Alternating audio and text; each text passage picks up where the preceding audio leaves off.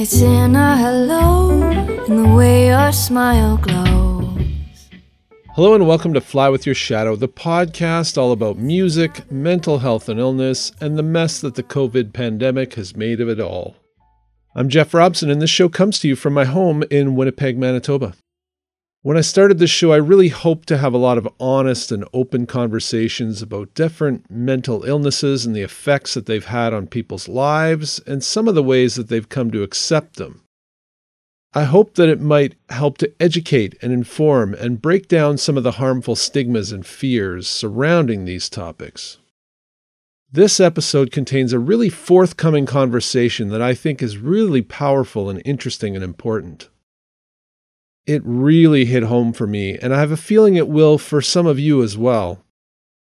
The descriptions of the difficulties faced by this week's guest could be a bit of a trigger for some extra sensitive listeners, but I really hope that today's conversation leaves you feeling hopeful and optimistic if you're going through your own struggles.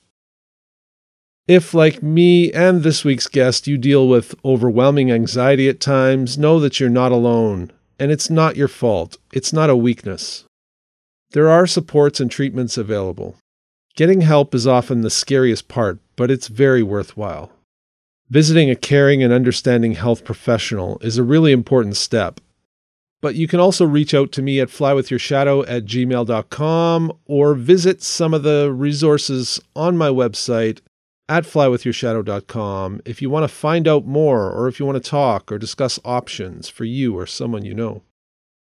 Now, don't let that disclaimer lead you to believe that today's episode is in any way a downer, because I had a wonderful talk with someone whose music I've admired for a long time, who just happens to be funny and charming and an absolute delight to talk to.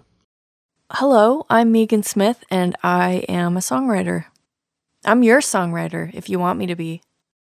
In 2008, I came across this really unique and interesting EP and DVD package called The Crickets Quartet by Megan Smith. It contains 4 wonderful songs with accompanying stunning videos, including animation, costumes, and stunning visuals. I urge you to check out some of those great videos on YouTube. I'll post some of them on the show's website at flywithyourshadow.com. The melodic, interesting, jazz-influenced pop songs were from a full-length album that would soon follow called The Crickets Orchestra. I'm in a little love, and I'm in a little deep. The album's produced by a guy named Les Cooper, who produced breakthrough albums for Jill Barber, Madison Violet, Good Lovelies, and many others. His albums often have a bit of a timeless sound that could have been recorded decades ago, but with a modern clarity and quality. The songs and videos on the Crickets Orchestra feel comfortable and somehow familiar, but fresh and exciting at the same time, and they really caught my attention. The album was picked up and put out by a major label with big budgets for promotion and support. It got the kind of industry push that signifies the arrival of a significant artist with a very bright future. Somewhat unusually, the album was followed up by a Christmas album, which many artists don't release until they're well into their careers, with a proper follow-up album not appearing until Have a Heart in 2014.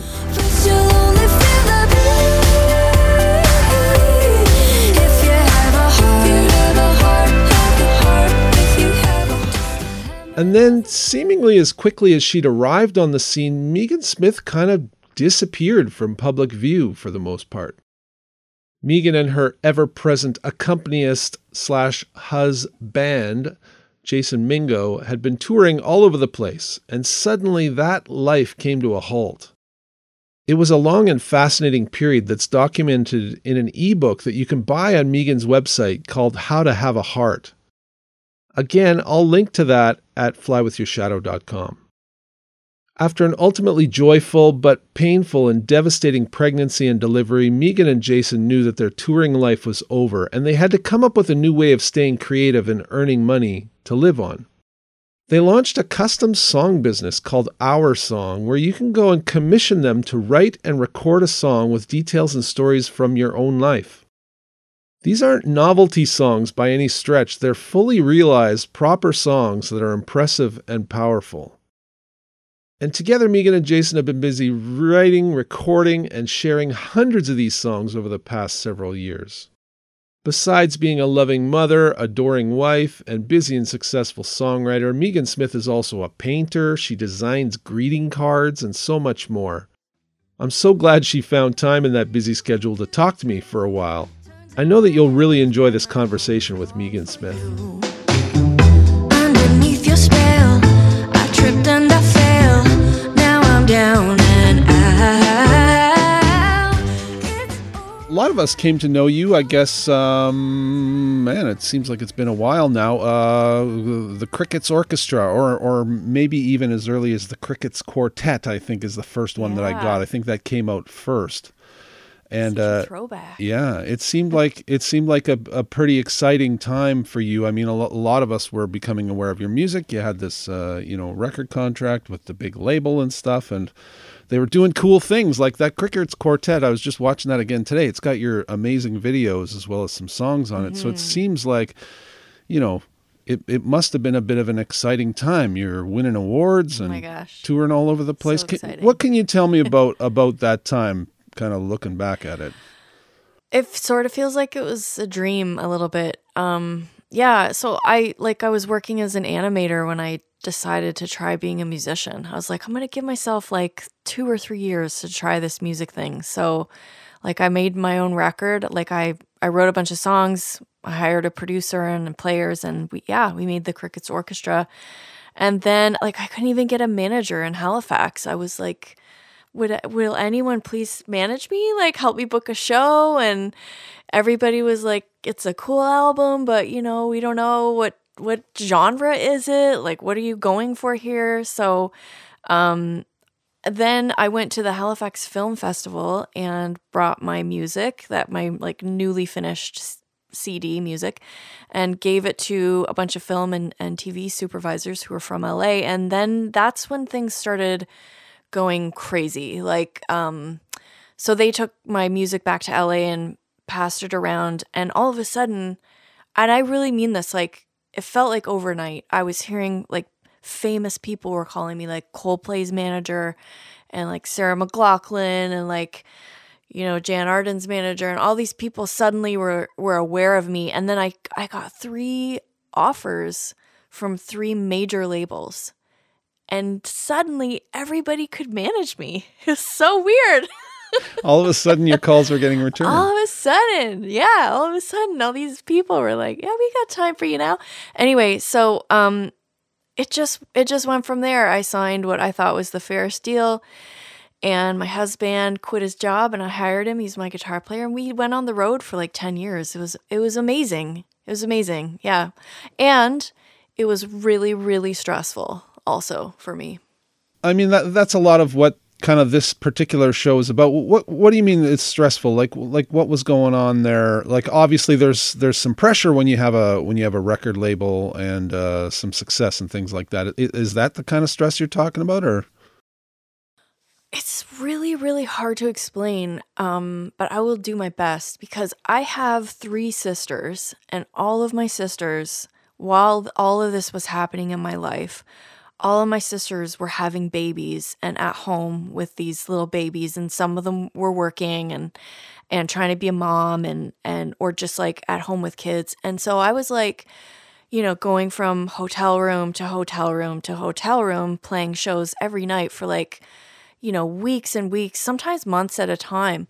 And they would be I'd call them and just be I'm so stressed out all the time. They're like, sorry, someone's making your bed for you, and you're not cooking, you're not cleaning, and you just have to worry about your gear and your merch and your husband, and you work 2 hours a day. They're like, what is so stressful?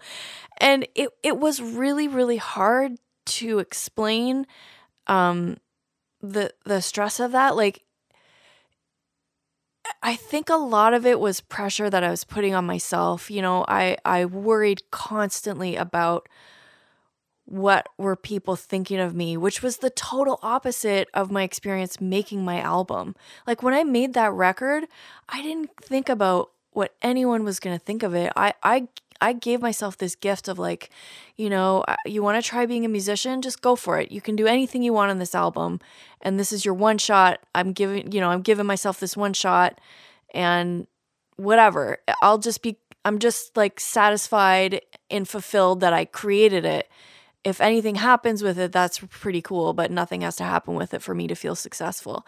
But then when I signed a major label deal, all of a sudden, there's the kind of money I had never seen before, and I needed to pay that back. Like, I felt responsible to these people at the label, who were awesome, by the way, really, really supportive and kind. And, I didn't have one of those big bad label experiences that a lot of other artists do, but I was constantly worried about ticket sales and like merch sales, and is my music good enough? Like, am I writing songs that are actually, does any of this really matter? And I have this like existential crisis basically every night when I get off stage.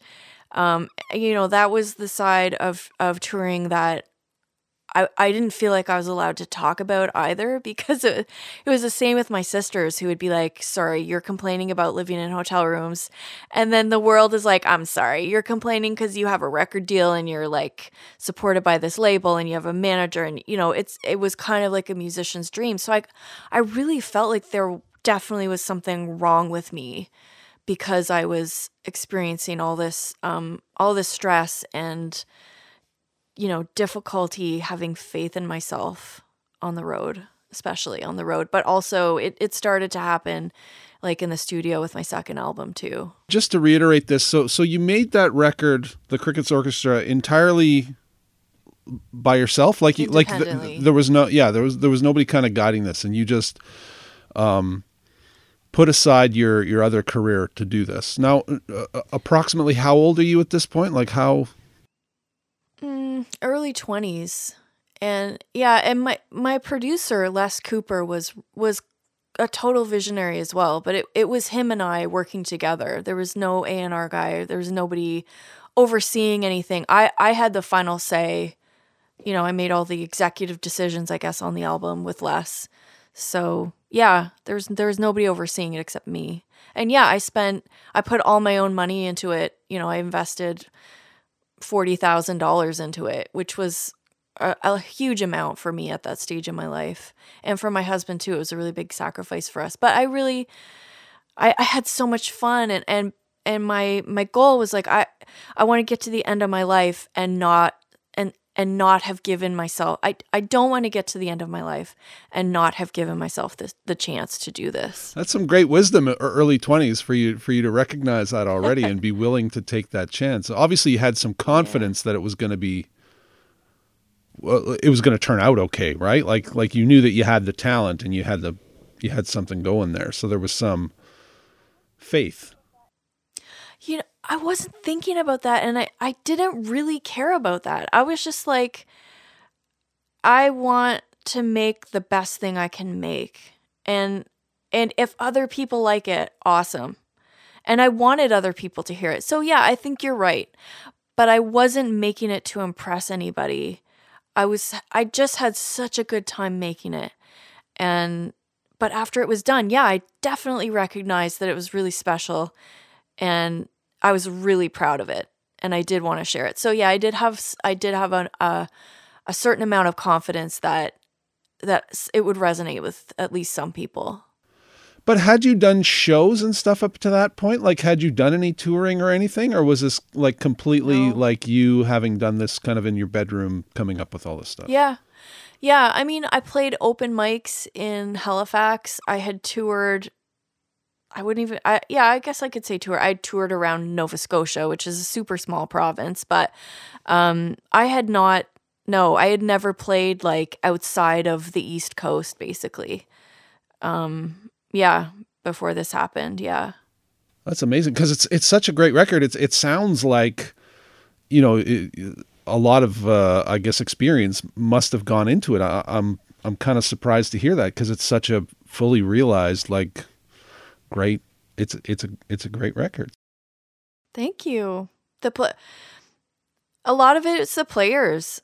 A lot of it's the players too. And Les, he had this, he choreographed the players, and he arranged the strings and horns. I mean, like, a lot of it was him. I basically wrote the songs, and then I had a lot of ideas too. Like, I had a lot of the vision too, but it was really a team effort. And then, yeah, we just hired really, really fantastic musicians, and we worked with really professional people. And yeah, it was really magical.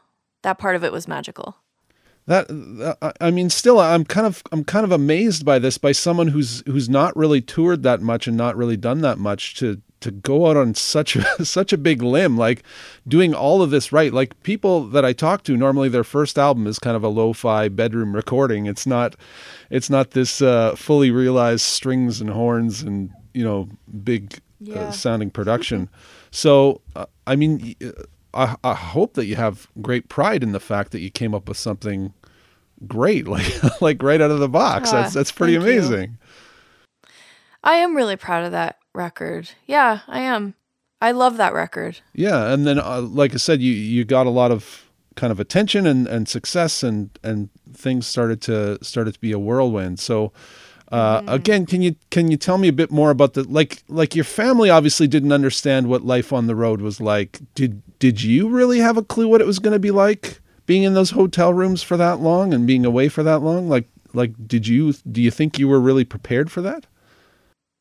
No, I wasn't, and it wasn't just that, because I was actually touring with my husband, and so a lot of times musicians have issues with being away from home and away from people. But I was with my home, I was with my husband. But another big part of it for me was like every single show. There were only like 2 or 3 shows where this wouldn't happen. Is I would get up on that stage and I'd feel like I was entering a boxing ring with myself, and I would be trying to perform, and I'd have these intrusive thoughts like, who do you think you are? You shouldn't be on this stage. You're going to screw this next part up. You always miss that note. And then of course I'd be like, no, stop, just concentrate on the lyrics. I'm like having this internal like battle. And then I'd like forget where I was in the song. So then I'm just like proving my own fears. And, it just was this horrible cycle. And then I'd get off stage. And even if I played like to the best of my ability, and even if people were like complimented us on the show, and even if I sold out my merch, I found a way to like make it so that it was in spite of me that we were successful. Like, it was like, oh, they just feel really sorry for me. Like, this was a thing I truly believed.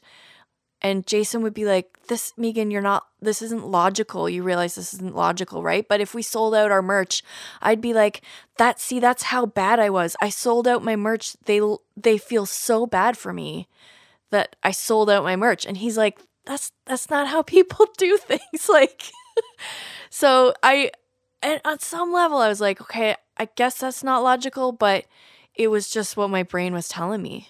A lot of the reason why I wanted to talk to you, besides being a big fan of the music, is that you've been open about having anxiety, and all the things that you're describing to me kind of hit home as exactly the same things that I do to myself. And because I recognize that I'm a terribly anxious person, just out of control most of the time. And I make up all these same no, don't be sorry, because I understand it now. And I think I use it hopefully productively. I certainly, I'm trying to get something good out of it. But my point is, all this sounds like someone who's terribly anxious. Were you aware of that at the time? Did you know that was kind of what was going on with you, or is that something that you've kind of realized in hindsight?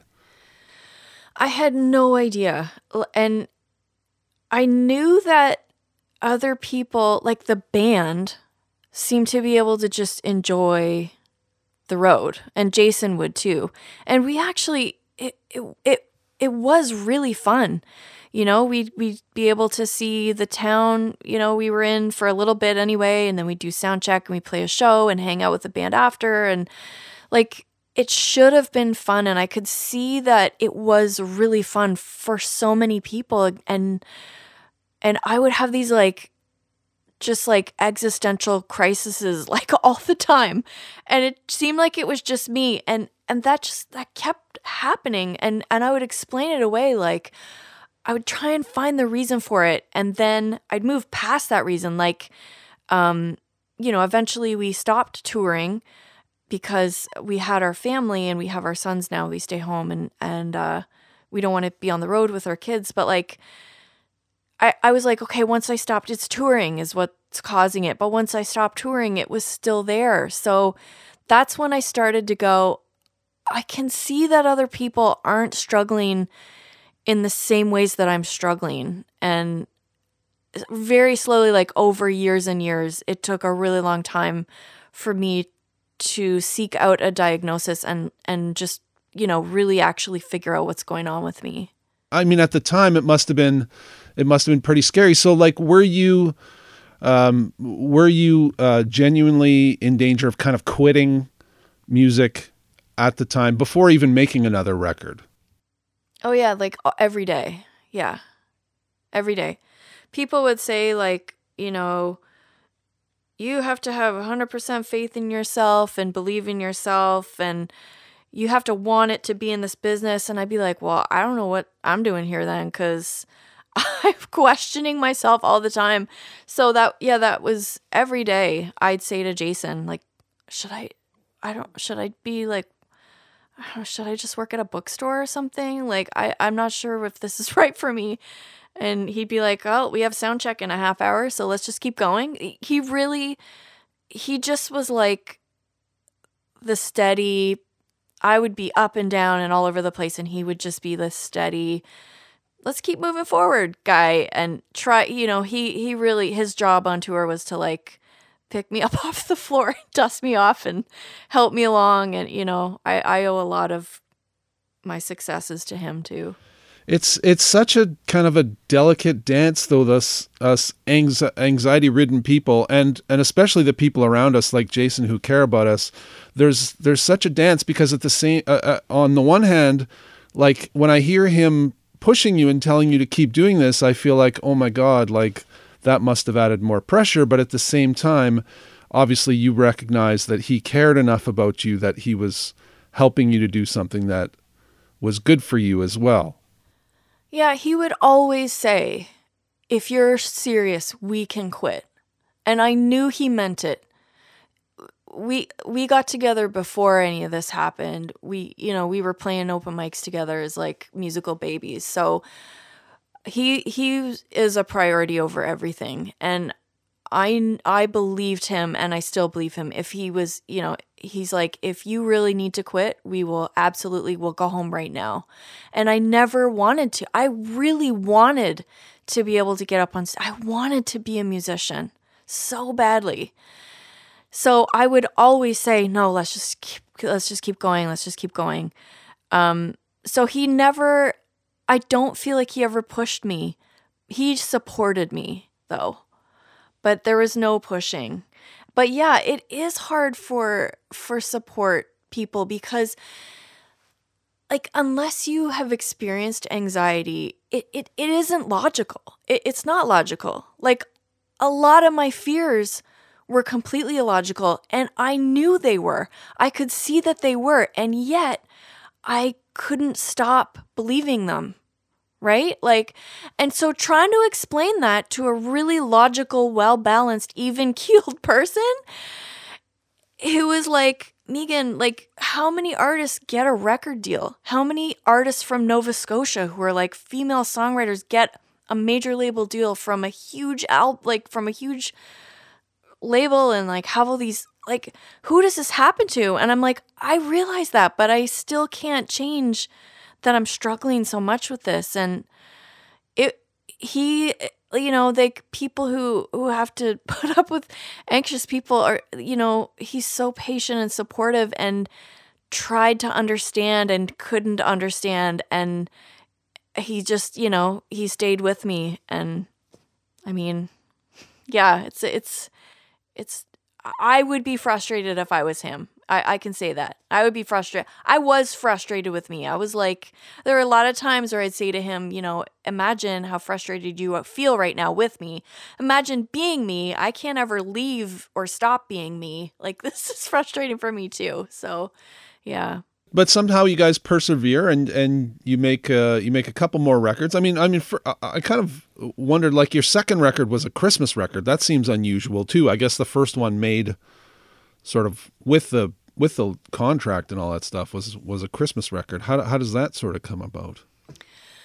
Yeah, the label was like, we need to put something out to follow up the first album, and so they were like, what can we do kind of short term? So we put out a Christmas album, and yeah, then I needed to work on the second album, which was, just imagine having anxiety trying to follow up something really successful, and it was really, really, really difficult. But the Christmas record, was that fairly? I mean, it's again, it's a pretty great thing. There's some incredible guests on this thing, and and it's not your typical Christmas record. Like, it's not all the songs you're used to. There's some original stuff on here and some kind of offbeat stuff. So was that kind of a less pressure way of coming up with something, I guess?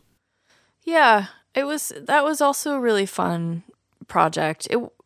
It wasn't quite as like magical, I'd say, as the Crickets Orchestra, but it was still really fun to do. We had a lot of creativity, creative control, and it's been really successful too. It's funny, like, I put that album out, and a lot of artists put out Christmas albums now. Like, all the artists that you're like, oh, you're too cool for a Christmas album. No, you're not, because they're putting out Christmas albums. So it's like, I don't know. I feel like I sort of hit it when it was good to do, and it's still a huge seller for me every year. I'm amazed. Like, It Snowed comes on, and I get messages all over the world from people who are like, I heard you in the mall in Alabama or in New Zealand or wherever. Like, so that's pretty cool. Yeah, and then making the follow-up, I guess the official follow-up record was such an ordeal that you literally wrote a book about it. I did. I had to write a book about it just to process it. Yeah. I guess a lot of stuff went on in that, and like in the end, I hope you feel like you came out of it with something that you can be proud of and something good. That album, Have a Heart, I guess that came out in 2014, right? Yep. Yeah, I am really proud of that album too. It was a struggle to make, and I had a lot of high hopes for it. And then, my life just took it was like the hugest plot twist after that album. So yeah, I remain really, really proud of that album as well. There's specific moments on there that were totally magical for me too. Like, similar to the Crickets Orchestra again, it felt that magical. But we didn't have the chance to work that one the way I worked the Crickets Orchestra. Do you want to talk at all about why that is? Like, why that kind of period came to a close? What happened there? Yeah, so we were doing a promo tour for my second album, Have a Heart, and there's a lot of buzz about it. Like, a lot of industry people were excited, and so we were doing this whole tour of just press people coming to shows, and I started to feel really, really sick on this press tour, like with the stomach flu, and it got so bad one night in Toronto, one of the last nights of the tour, I couldn't stop throwing up. I threw up for like 8 hours, and I wasn't throwing up anything. I just couldn't stop. And so my husband was like, that's it, we're going to the hospital. So we get to the hospital, and they're like, they asked me a bunch of questions. They're like, is there any way you're pregnant? And I was like, I don't think so. Although, come to think of it, everything smells really weird now, and certain parts of me are like feeling weird, and I guess I don't know. And so anyway, they did an ultrasound, and lo and behold, we were gonna have a baby. So we called my A&R guy, my record label guy, pretty much immediately and told him, like, we need to go home. I had to be on IV and everything. And Jason said, we need to go home. And so I ended up having a hyperemesis pregnancy, which means I threw up for the full 9 months. Like, people talk about morning sickness, like it's this little thing. No, it was traumatic. Like, if you can imagine having the flu for 9 months, that's basically what I went through. Every minute of every day was excruciating. Like, everything made me want to throw up. So, which was torture because I at the same time, I'm like ravenously hungry because I'm growing a human. So it was horrible. I couldn't tour. We had to cancel a lot of things. And the label said, you know what? We understand. We're really excited about this record still. After you have your baby, 6 weeks later, we got to have you back on the road. And I was like, yeah, for sure. Like, I was so committed to my album and to my career. And then my labor and my delivery was like worse than my pregnancy. I'll spare you the details, Jeff, but I'll take your word for it. I needed therapy after that one too. And it took 8 months to recover from my delivery. So I physically couldn't walk for 3 months. So, getting up on a stage, trying to get on and off of airplanes with a baby, like I couldn't do it. And so I had to tell my label, I can't tour. And Jason and I had a lot of conversations about it. And he was like, do you ever really want to tour again? And I thought back about, to all those times where I had just struggled on stage and the emotional torture of being on tour. And I said, no, I don't. So we told the label, I'm so sorry. I'm not, I told the label, I'm not going to tour anymore. And they said, we're going to have to like end your contract because that's how we make money. And so it made sense. I felt a huge amount of anxiety for letting them down, but I also physically couldn't carry on. So, yeah. And so did that kind of, the anxiety of all that thing, obviously that's a difficult situation and you got to kind of reevaluate, what are we going to do? All that stuff. But do you feel better about not having, to try to please the label or try to fulfill these commitments now? Does that help with some of the anxiety that you were going through as a recording artist? Yeah, it's like I traded anxieties. So like I traded in the anxiety of like being a high performing artist for like being jobless and being a new mom. Cause without my income, my guitar player, producer, husband, he has no work either. So now we have this new baby and, I wasn't touring. That means my booking agent left, my manager left, like everyone left. And so I had that anxiety and also a bunch of shame and embarrassment and like, just all of this cacophony of emotion. And also at the same time, I was so in love with my baby. Like it felt like, I mean, I've never been stoned, if you can believe it, or high, but I felt high off love for this baby for like the whole time. So I had these like really opposing emotions of like severe regret and shame for having like lost my whole career, but also I just love my baby so much. So it was definitely a weird time, and I feel like I traded anxiety. The difference now though was that my anxiety wasn't public. I didn't have to go through that on a stage or in front of anybody. I was in private. I could manage my anxiety in private now. And it's so difficult, right? Like you're going through the greatest joy that you can possibly have and accomplishing this thing, but you're still obviously have a lot to worry about. You got to kind of shift and figure out what to do now and all that stuff. So what ended up, you have other talents, obviously, like you were an animator before and an artist before, right? So was there kind of like, well, I can just go back to doing that kind of thing? Or were you really not clear on what you were going to do? I was so unfulfilled working in that job. I did not want to go back to being an animator. And I didn't want to let go of music. Like, I just felt like, I did some artwork, I did some freelance stuff, and like people thought we were crazy, but Jason and I decided to have a second child. Everybody's like, we cannot believe you're doing this again. It was so much fun the first time. Let's do it again. Yeah.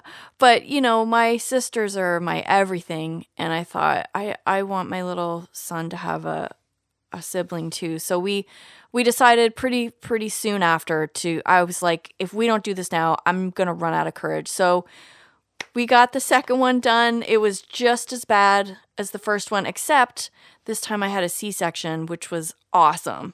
So we just skipped over the whole horrible delivery, 8-month recovery. It was just a 6-week recovery. They just sliced me open and took the baby out. I really enjoyed it. It was fantastic. So here I am, though. I've got 2 kids. I've got like a 2-year-old and like a 3-month-old. And I could feel like this. It was almost like there's this like black hole opening up in my life, and it was kind of getting bigger and bigger. And I was like standing right next to it, looking down into it and seeing nothing and thinking, and I think that was like some form of depression. And like, after everything I had been through combined with my anxiety, I can understand. Like, I don't know how any woman who has hyperemesis pregnancies and then like a tragic delivery, and like, I don't know how you wouldn't. Plus I've got all the hormones of a new mom. And so I had this very distinct moment nursing my son of being like, I can feel myself being tempted to just like let go of everything and stop caring. And that really scared me. I had never really felt that way before. So I decided to make like this list of things I needed in a job for myself. So I wrote down like, I need to be musically fulfilled. I need to feel like I'm helping others. I need to do something that's like environmentally sustainable. I need to employ my husband. I need to make like a certain amount a year so we can pay our bills. So then I looked at my criteria and I'm like, okay, what could that be? And it just popped into my head, custom songwriting, like do for other people what I do for myself, which is I work through all of my own stuff through songwriting. And I thought, yeah, I think I could do that. Because then, like, I can leave my life for just a little bit. I can't actually go anywhere because I'm nursing and taking care of babies, but like, I could just leave my life for a little bit and be in someone else's life and then come back to my life. That would be great. So I put a post on Facebook offering to write a custom song, and I had so many requests. And that's how it started. My current songwriting endeavor called Our Song. And we've been doing it for 4 years now. Certainly reading some of the stuff that you went through, making that other record and stuff, songwriting wasn't always easy for you. So what makes you think now you can all of a sudden write a song to order, when somebody else wants to? Like if you had, obviously you've come up with a lot of great songs, but it sounds like it wasn't easy. You weren't the kind of person who could just sit down and write a song. Now giving yourself the challenge of, now I got to sit down and write a song. Yeah, I'll tell you what, Jeff.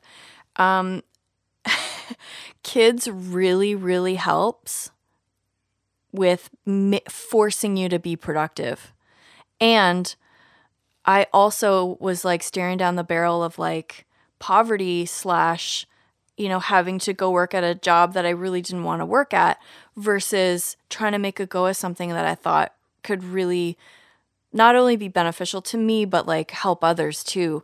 So I felt so much passion and so much motivation, especially when I started hearing people's stories of like of like love, like, every single person has an amazing story in their life, even if you don't think you do. I guarantee you absolutely do.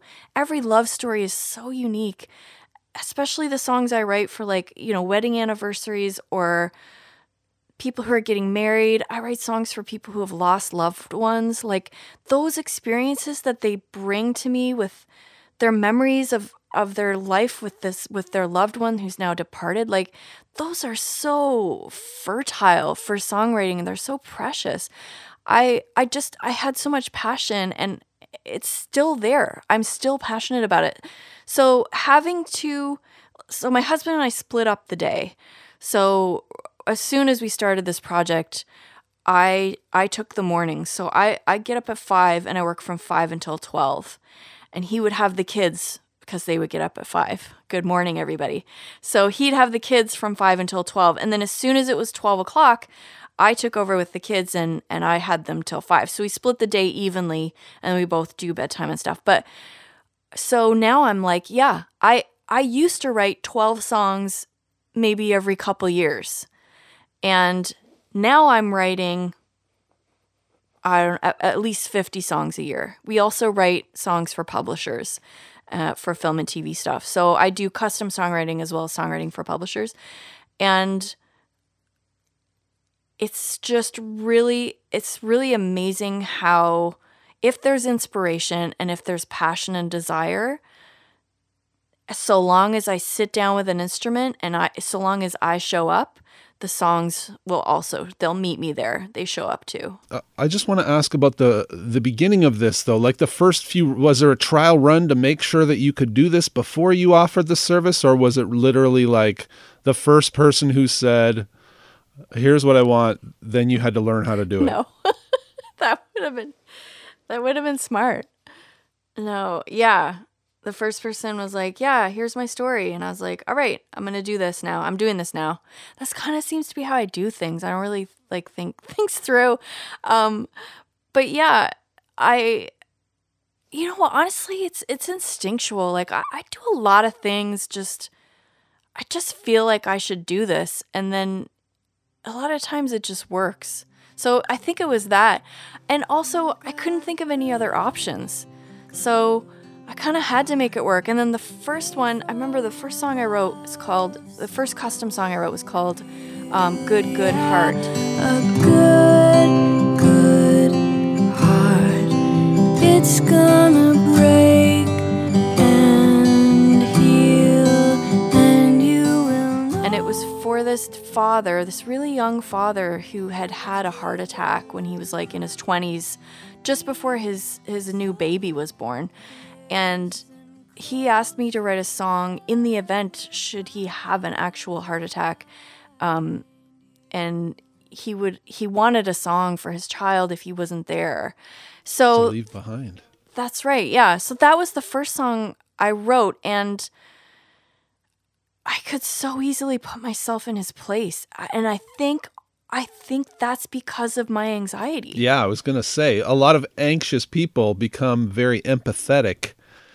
Yes. And especially if you're the kind of person like me who's always thinking you're going to die, like every panic attack or every whatever, you think you're going to die, and so you probably had these thoughts that the guys had. So maybe that was the perfect one to start with in a way.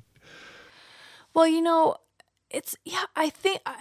don't think a whole lot about myself dying, but ever since having kids too, I just feel like I can so easily imagine, I can put myself in someone else's shoes. It's empathy. It's exactly what you said. And yeah, I think having anxiety, what is anxiety? You're just imagining a scenario. The worst case scenario. You're also imagining the worst case scenario. I also imagine the best case scenario, right? Like, and I think that's why I became a musician and I just started this custom songwriting business. I can imagine a lot of things. And I imagined myself as this father, and then I spoke to my own child through his song, and I gave him the song, and I was lucky enough to be there when he and his wife listened to it. And the two of them just were just an absolute mess of tears and like, I can't believe it's like you were inside my head and you've captured the story so perfectly. I was shocked by that. Like, I didn't really realize how much impact it would have, which I think it makes sense. Like, if you imagine, like, I can't make my own shoes. So it's like meeting someone who could make shoes for me, and I'd never had shoes. It's like, oh my gosh, I have shoes now. Like, I can do all these things now, and I can experience all these things, and you've helped me so much. It felt like that, where he couldn't express that in his own way, and he needed somebody to help him express that. So I stood in his place and helped him express it, and he was just like so overwhelmed by this thing that I just do. I just do this for myself. And you see, so being able to translate that into someone else's life and someone else's experience, I saw immediately how much meaning it had for people. And that just inspired me even more to keep going. Now, there's obviously a certain pressure here as well, because people are paying you, they're coming to you, wanting something out of it. Are you back then, or even still now, ever afraid that they're not going to like what you've come up with, or they're not going to be satisfied with the result? Yeah, every single time. Like every single time, of course. You are officially an anxious person. Sure I am. And it has happened a few times where people have said, this is not what I was expecting. And then I work with them. What my purpose is to help them express what they need to express. And if I didn't capture that on the first time, I think it's happened maybe like 3 or 4 times out of like 100 songs. So that's pretty good track record. But, if I haven't done my job right, I really want to do that right. And so I'm not offended. I see it as like good practice for just becoming better at empathy, better at communication, better at helping people. It's not a problem. So it's really weird how I don't have any anxiety around a song for someone else. But if it was my own song and somebody was telling me like, they didn't like it or whatever, that would be a different experience. I would take that like totally personally. So there's this element of separation when I'm writing for someone else, that I'm able to sort of like be in the song, but also be a little bit outside of it. How much of this song is still you though? Like if you're trying to tell someone else's story and trying to, use their voice and stuff, how do you still have enough of your fingerprints on it that it's still, your art? And it's not just you cranking out a product that people want. You know what I mean? Because you're an artist as well, right? Like you could draw, polar bears or whatever that people want to see, but you want to create something that reflects your own feelings and stuff. So how does this not become something that's just a product? It's still art that you're proud of. Well, that's a great question. And that was my problem with animation. I was basically just drawing other people's ideas, right? I was cranking out storyboards and it felt I was doing it for a paycheck. So the difference between that and this is that, first of all, I don't take on any songs I can't understand or can't empathize with. So if I don't relate to it, or if I don't feel like if it doesn't work for me, I can't do it. I wish I could, but I can't. So I screen people, it's a vetted process. I ask them to tell me their story first, and if I can get behind what they're wanting to say, then we move forward. And I also I truly, truly care about people and about their experience. And I picture them listening to it. I picture what they'll feel. I picture the end result. And I remember that father sitting on the couch just bawling tears of happiness. And I want to do that to people. I want to help people that way. Because I realized I've heard so many different stories about people's struggles and losses and loves, and everybody has different circumstances and different situations, but everybody feels the same thing.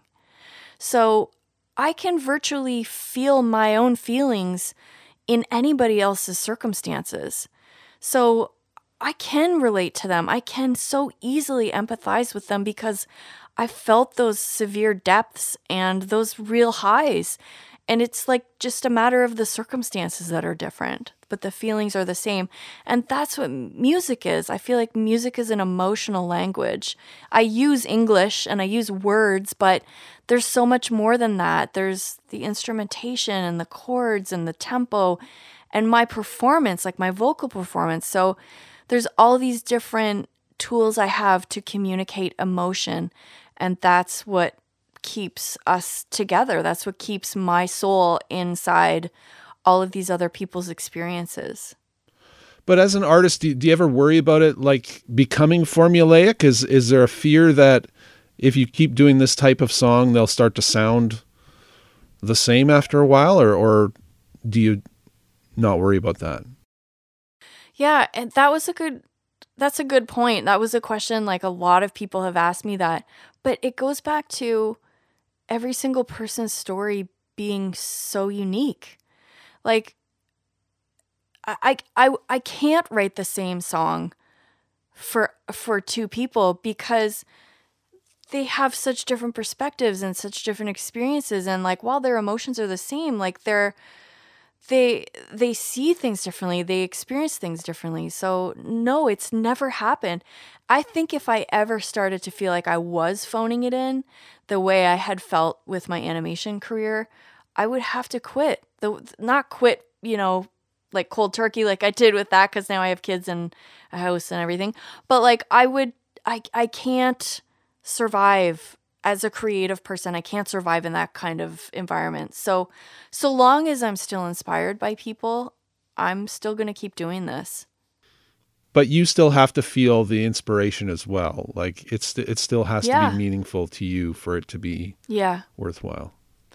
Yeah. And I also see it as a chance to work on my craft. Like I challenge myself on every single song, like to get better at saying things without saying them, or to get better at finding the just the exact right way of saying like how like describing this person's experience. So I'm never finished being challenged. I'm never like good enough. So that keeps me on my toes too. Have the offers or the commissions come in fairly steadily, or are there times when you're doing a lot more of this and then other times where you're kind of left without any of these to do, or how do you keep it kind of, how do you pace yourself and make sure that you have enough work to live on, but you don't take on too much, you know what I mean? Yeah. Well, I absolutely have taken on too much. There have been times where, because this is another thing, like people have a deadline, like, they're getting married this date or their wedding anniversary is this date. And sometimes the creative process is mysterious. So I can have a formula for how I work. So, my first step is gathering the information, and then I sit down at my piano for a couple hours and think of chords. And then the next step is this and this. But there are some times when I'm just stuck, or I'm just empty, or there's something else that's taking up too much space in my mind. So in those instances, I bring on a co-writer. I'll ask a fellow songwriter to come in, and just having another super talented person in there with me. A lot of times, like, they'll just say something that sparks, or they'll give me a lyric or a melody, and I'm good to go. I just need help starting. But so that has happened where I've overbooked myself. But yeah, they seem to come in really steadily. So long as I keep posting them, people keep hiring me to write them. So, yeah. So does this satisfy your creative urge, or do you still feel a desire or a need to write songs just for yourself, not somebody else's story, but, do do you still have that love or that appreciation of writing songs and that creative drive to do it just because? Yeah, I do. So that's the other great thing about what we're doing. My husband and I, we're doing we write songs for a publisher. So a lot of times our publisher will say, we're looking for like this specific type of song or a song with this type of feel. But a lot of times too, they'll just say, do you have any tracks? Like we'll take 10 tracks from you or something. And Jason and I essentially get to do whatever we want. So right now we're working on 10 brand new songs that have there's no parameters on them. It's like making an album for us. So I still get to do that and express my own thoughts and feelings. So yeah, I definitely still have that drive and it's still there. But like my material for writing songs has really changed because now my life consists of like dropping my kids off at school and then trying to get back to emails and like picking them up at the end of the day. So, there's like it's interesting now what I'm inspired by as opposed to when I wrote like my first or second album. I had like so many relationship, dramas or whatever to write songs about. So it's just different now, but yeah. And do you ever feel the desire to do the concerts again, or come and visit the people that you met here in Winnipeg or wherever, and do those shows? Like, is that something that you would ever even consider? Like, if the kids were older or more stable, or if the opportunity presented itself, is that something that you still feel any desire to do? Absolutely. I have just started feeling that way. It's been like, we left the road like 8 years ago. And so it was funny during the pandemic. It wasn't funny. It wasn't funny at all. But it was interesting during the pandemic to see all of our musician friends really, really miss the road and miss touring. And I said to Jason, like, do you miss touring? And he was like, I mean, yeah, it was really fun, but you had such a hard time on the road. And I would think, yeah, I don't miss touring. I'm really glad we have this now, so the pandemic isn't really affecting us the same way it's affecting a lot of our friends. But yeah, I have recently, especially at Christmas time, because we always used to do a Christmas tour. And it was really fun. It was also super stressful traveling across Canada in the winter time.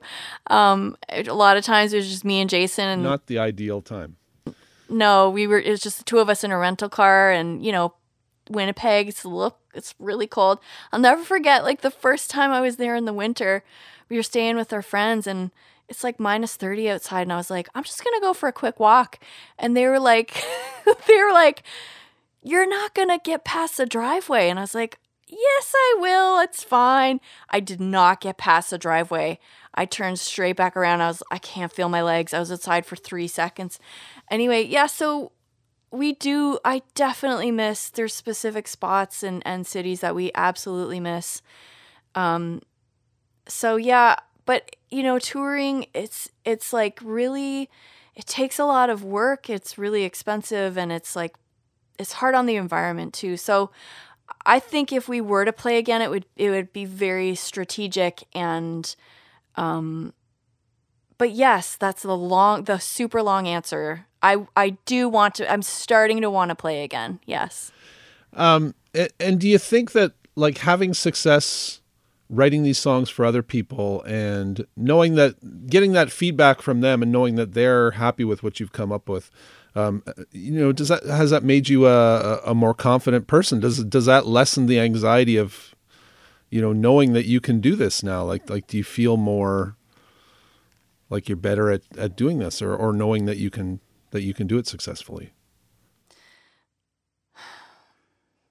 Yeah. I mean, like, I'm not a psychologist. Okay. But I have, because I have had anxiety basically my whole life, this is what I've realized. It wasn't touring. It wasn't any of these circumstances. It was me. Like my whole life I've had anxiety.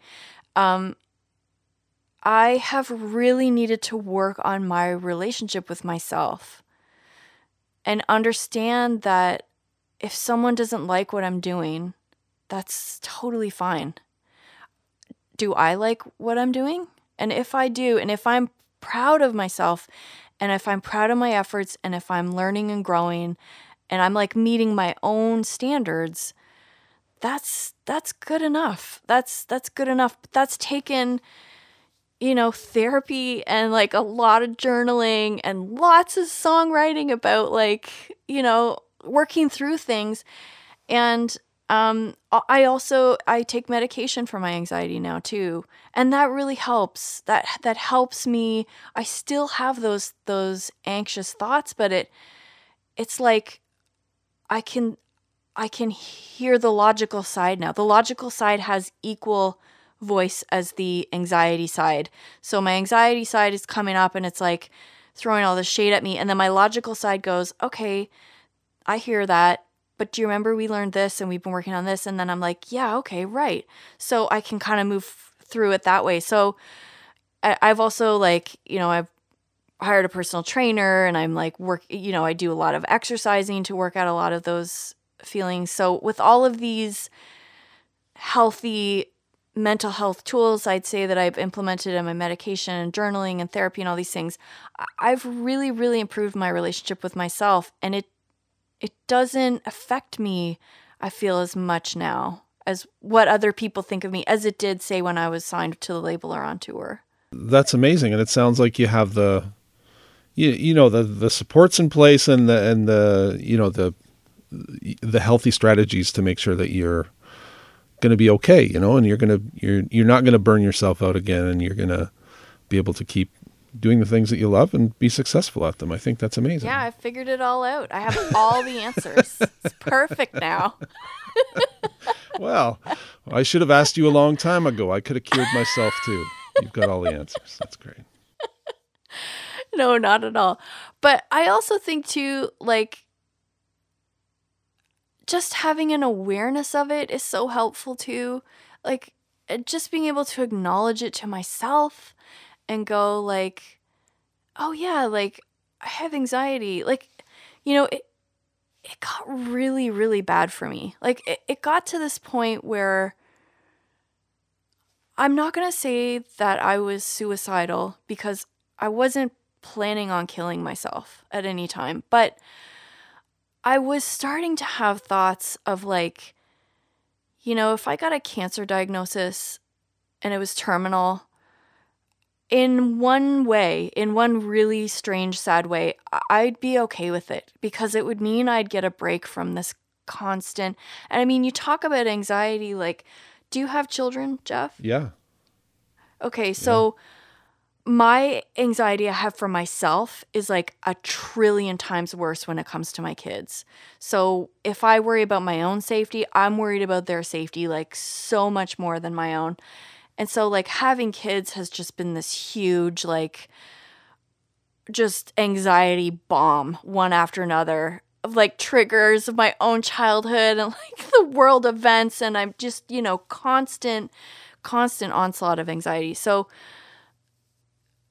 I think when I realized I was thinking thoughts like that, and I heard myself wishing I could just somehow have a break, because I don't drink, I don't do drugs. I understand why people end up there. Like if you're just looking for a break from your brain, I get that, and I never had any of those outlets that I didn't ever do that. So I was just stuck in my head all the time. And I got to that point and I'm like, okay, what is actually wrong? Like I have an amazing husband. I've had multiple dream careers. I'm a successful songwriter. Like I have the most beautiful children, everything. I have everything. And I don't think I have to feel this way. And I'm really glad that I reached out. I started asking friends, actually. I started asking friends about their experiences with anxiety and realizing like, I don't feel anxiety. Like I have anxiety just all the time. I have it all the time.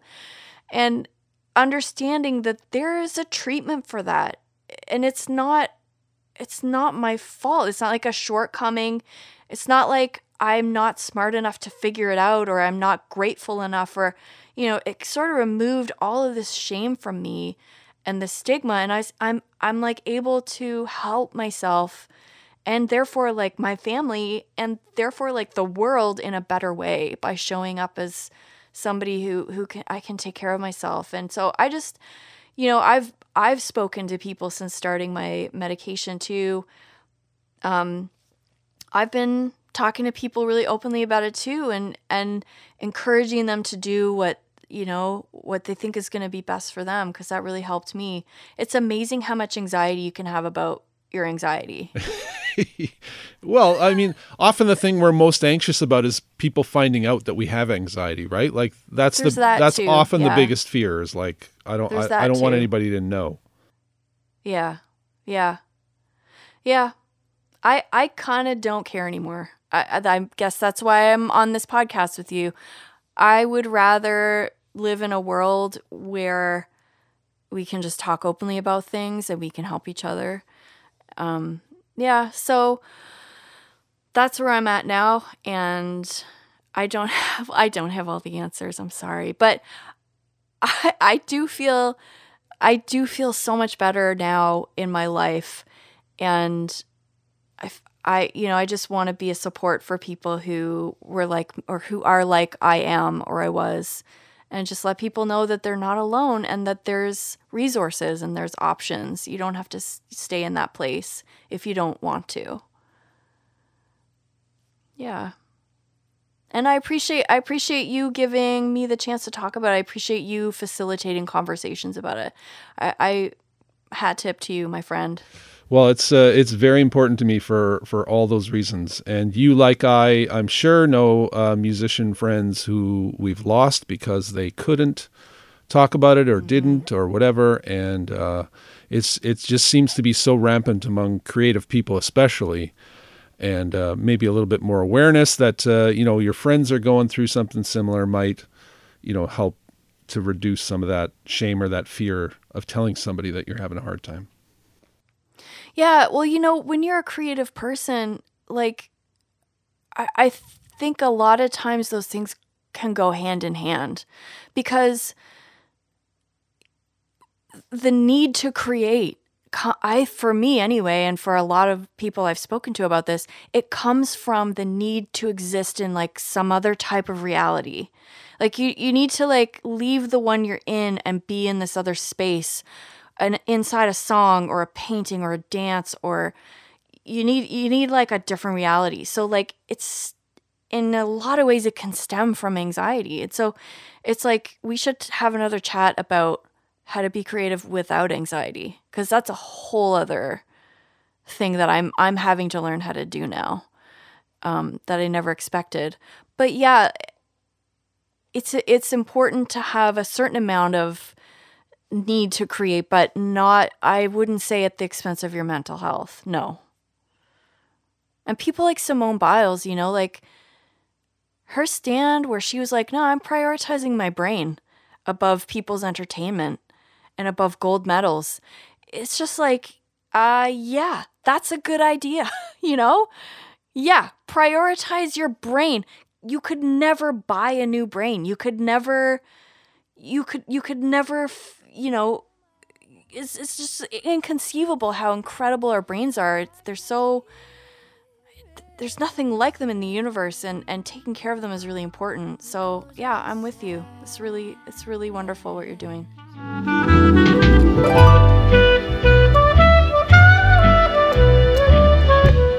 In August, Megan made a post on her Facebook page that really made me want to talk to her for this show as soon as possible. I'll read it for you now and link to it at flywithyourshadow.com. She said, "Oh, hi.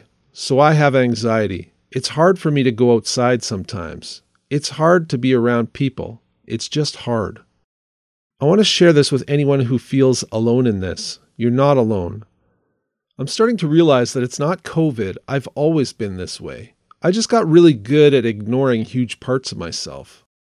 I believed a prescribed religiosity so that I would be accepted at home. I followed a certain life path to be acceptable in various social groups. I allowed certain behaviors in order to maintain jobs and income. I allowed myself to be disrespected for my own physical safety. I stayed in hurtful relationships to get what I thought I needed. But the more I heal and the more I see how I've done what I've done to survive, I'm thankful that I have survived. And once I figure that part out, I can potentially see other ways of being. I don't have to betray myself to survive anymore. You don't have to either. Things that help me: putting my toes in the sand, supportive people like husband, sister, kids, friends, putting my body in the water, preferably in an ocean or a lake, but friends who share pools are also my fave. Acknowledging and accepting the trauma in myself and others. Looking for ways to help and support other people and beings. Hugging and loving my kids and small fluffy puppies. Learning about boundaries and practicing making them. Therapy, daily exercise, good sleep, balanced friendships, healthy food and regular eating, medication, as much nature as possible. It doesn't hurt all the time, but it hurts every day. If you feel this post, you're not alone. Don't stop trying.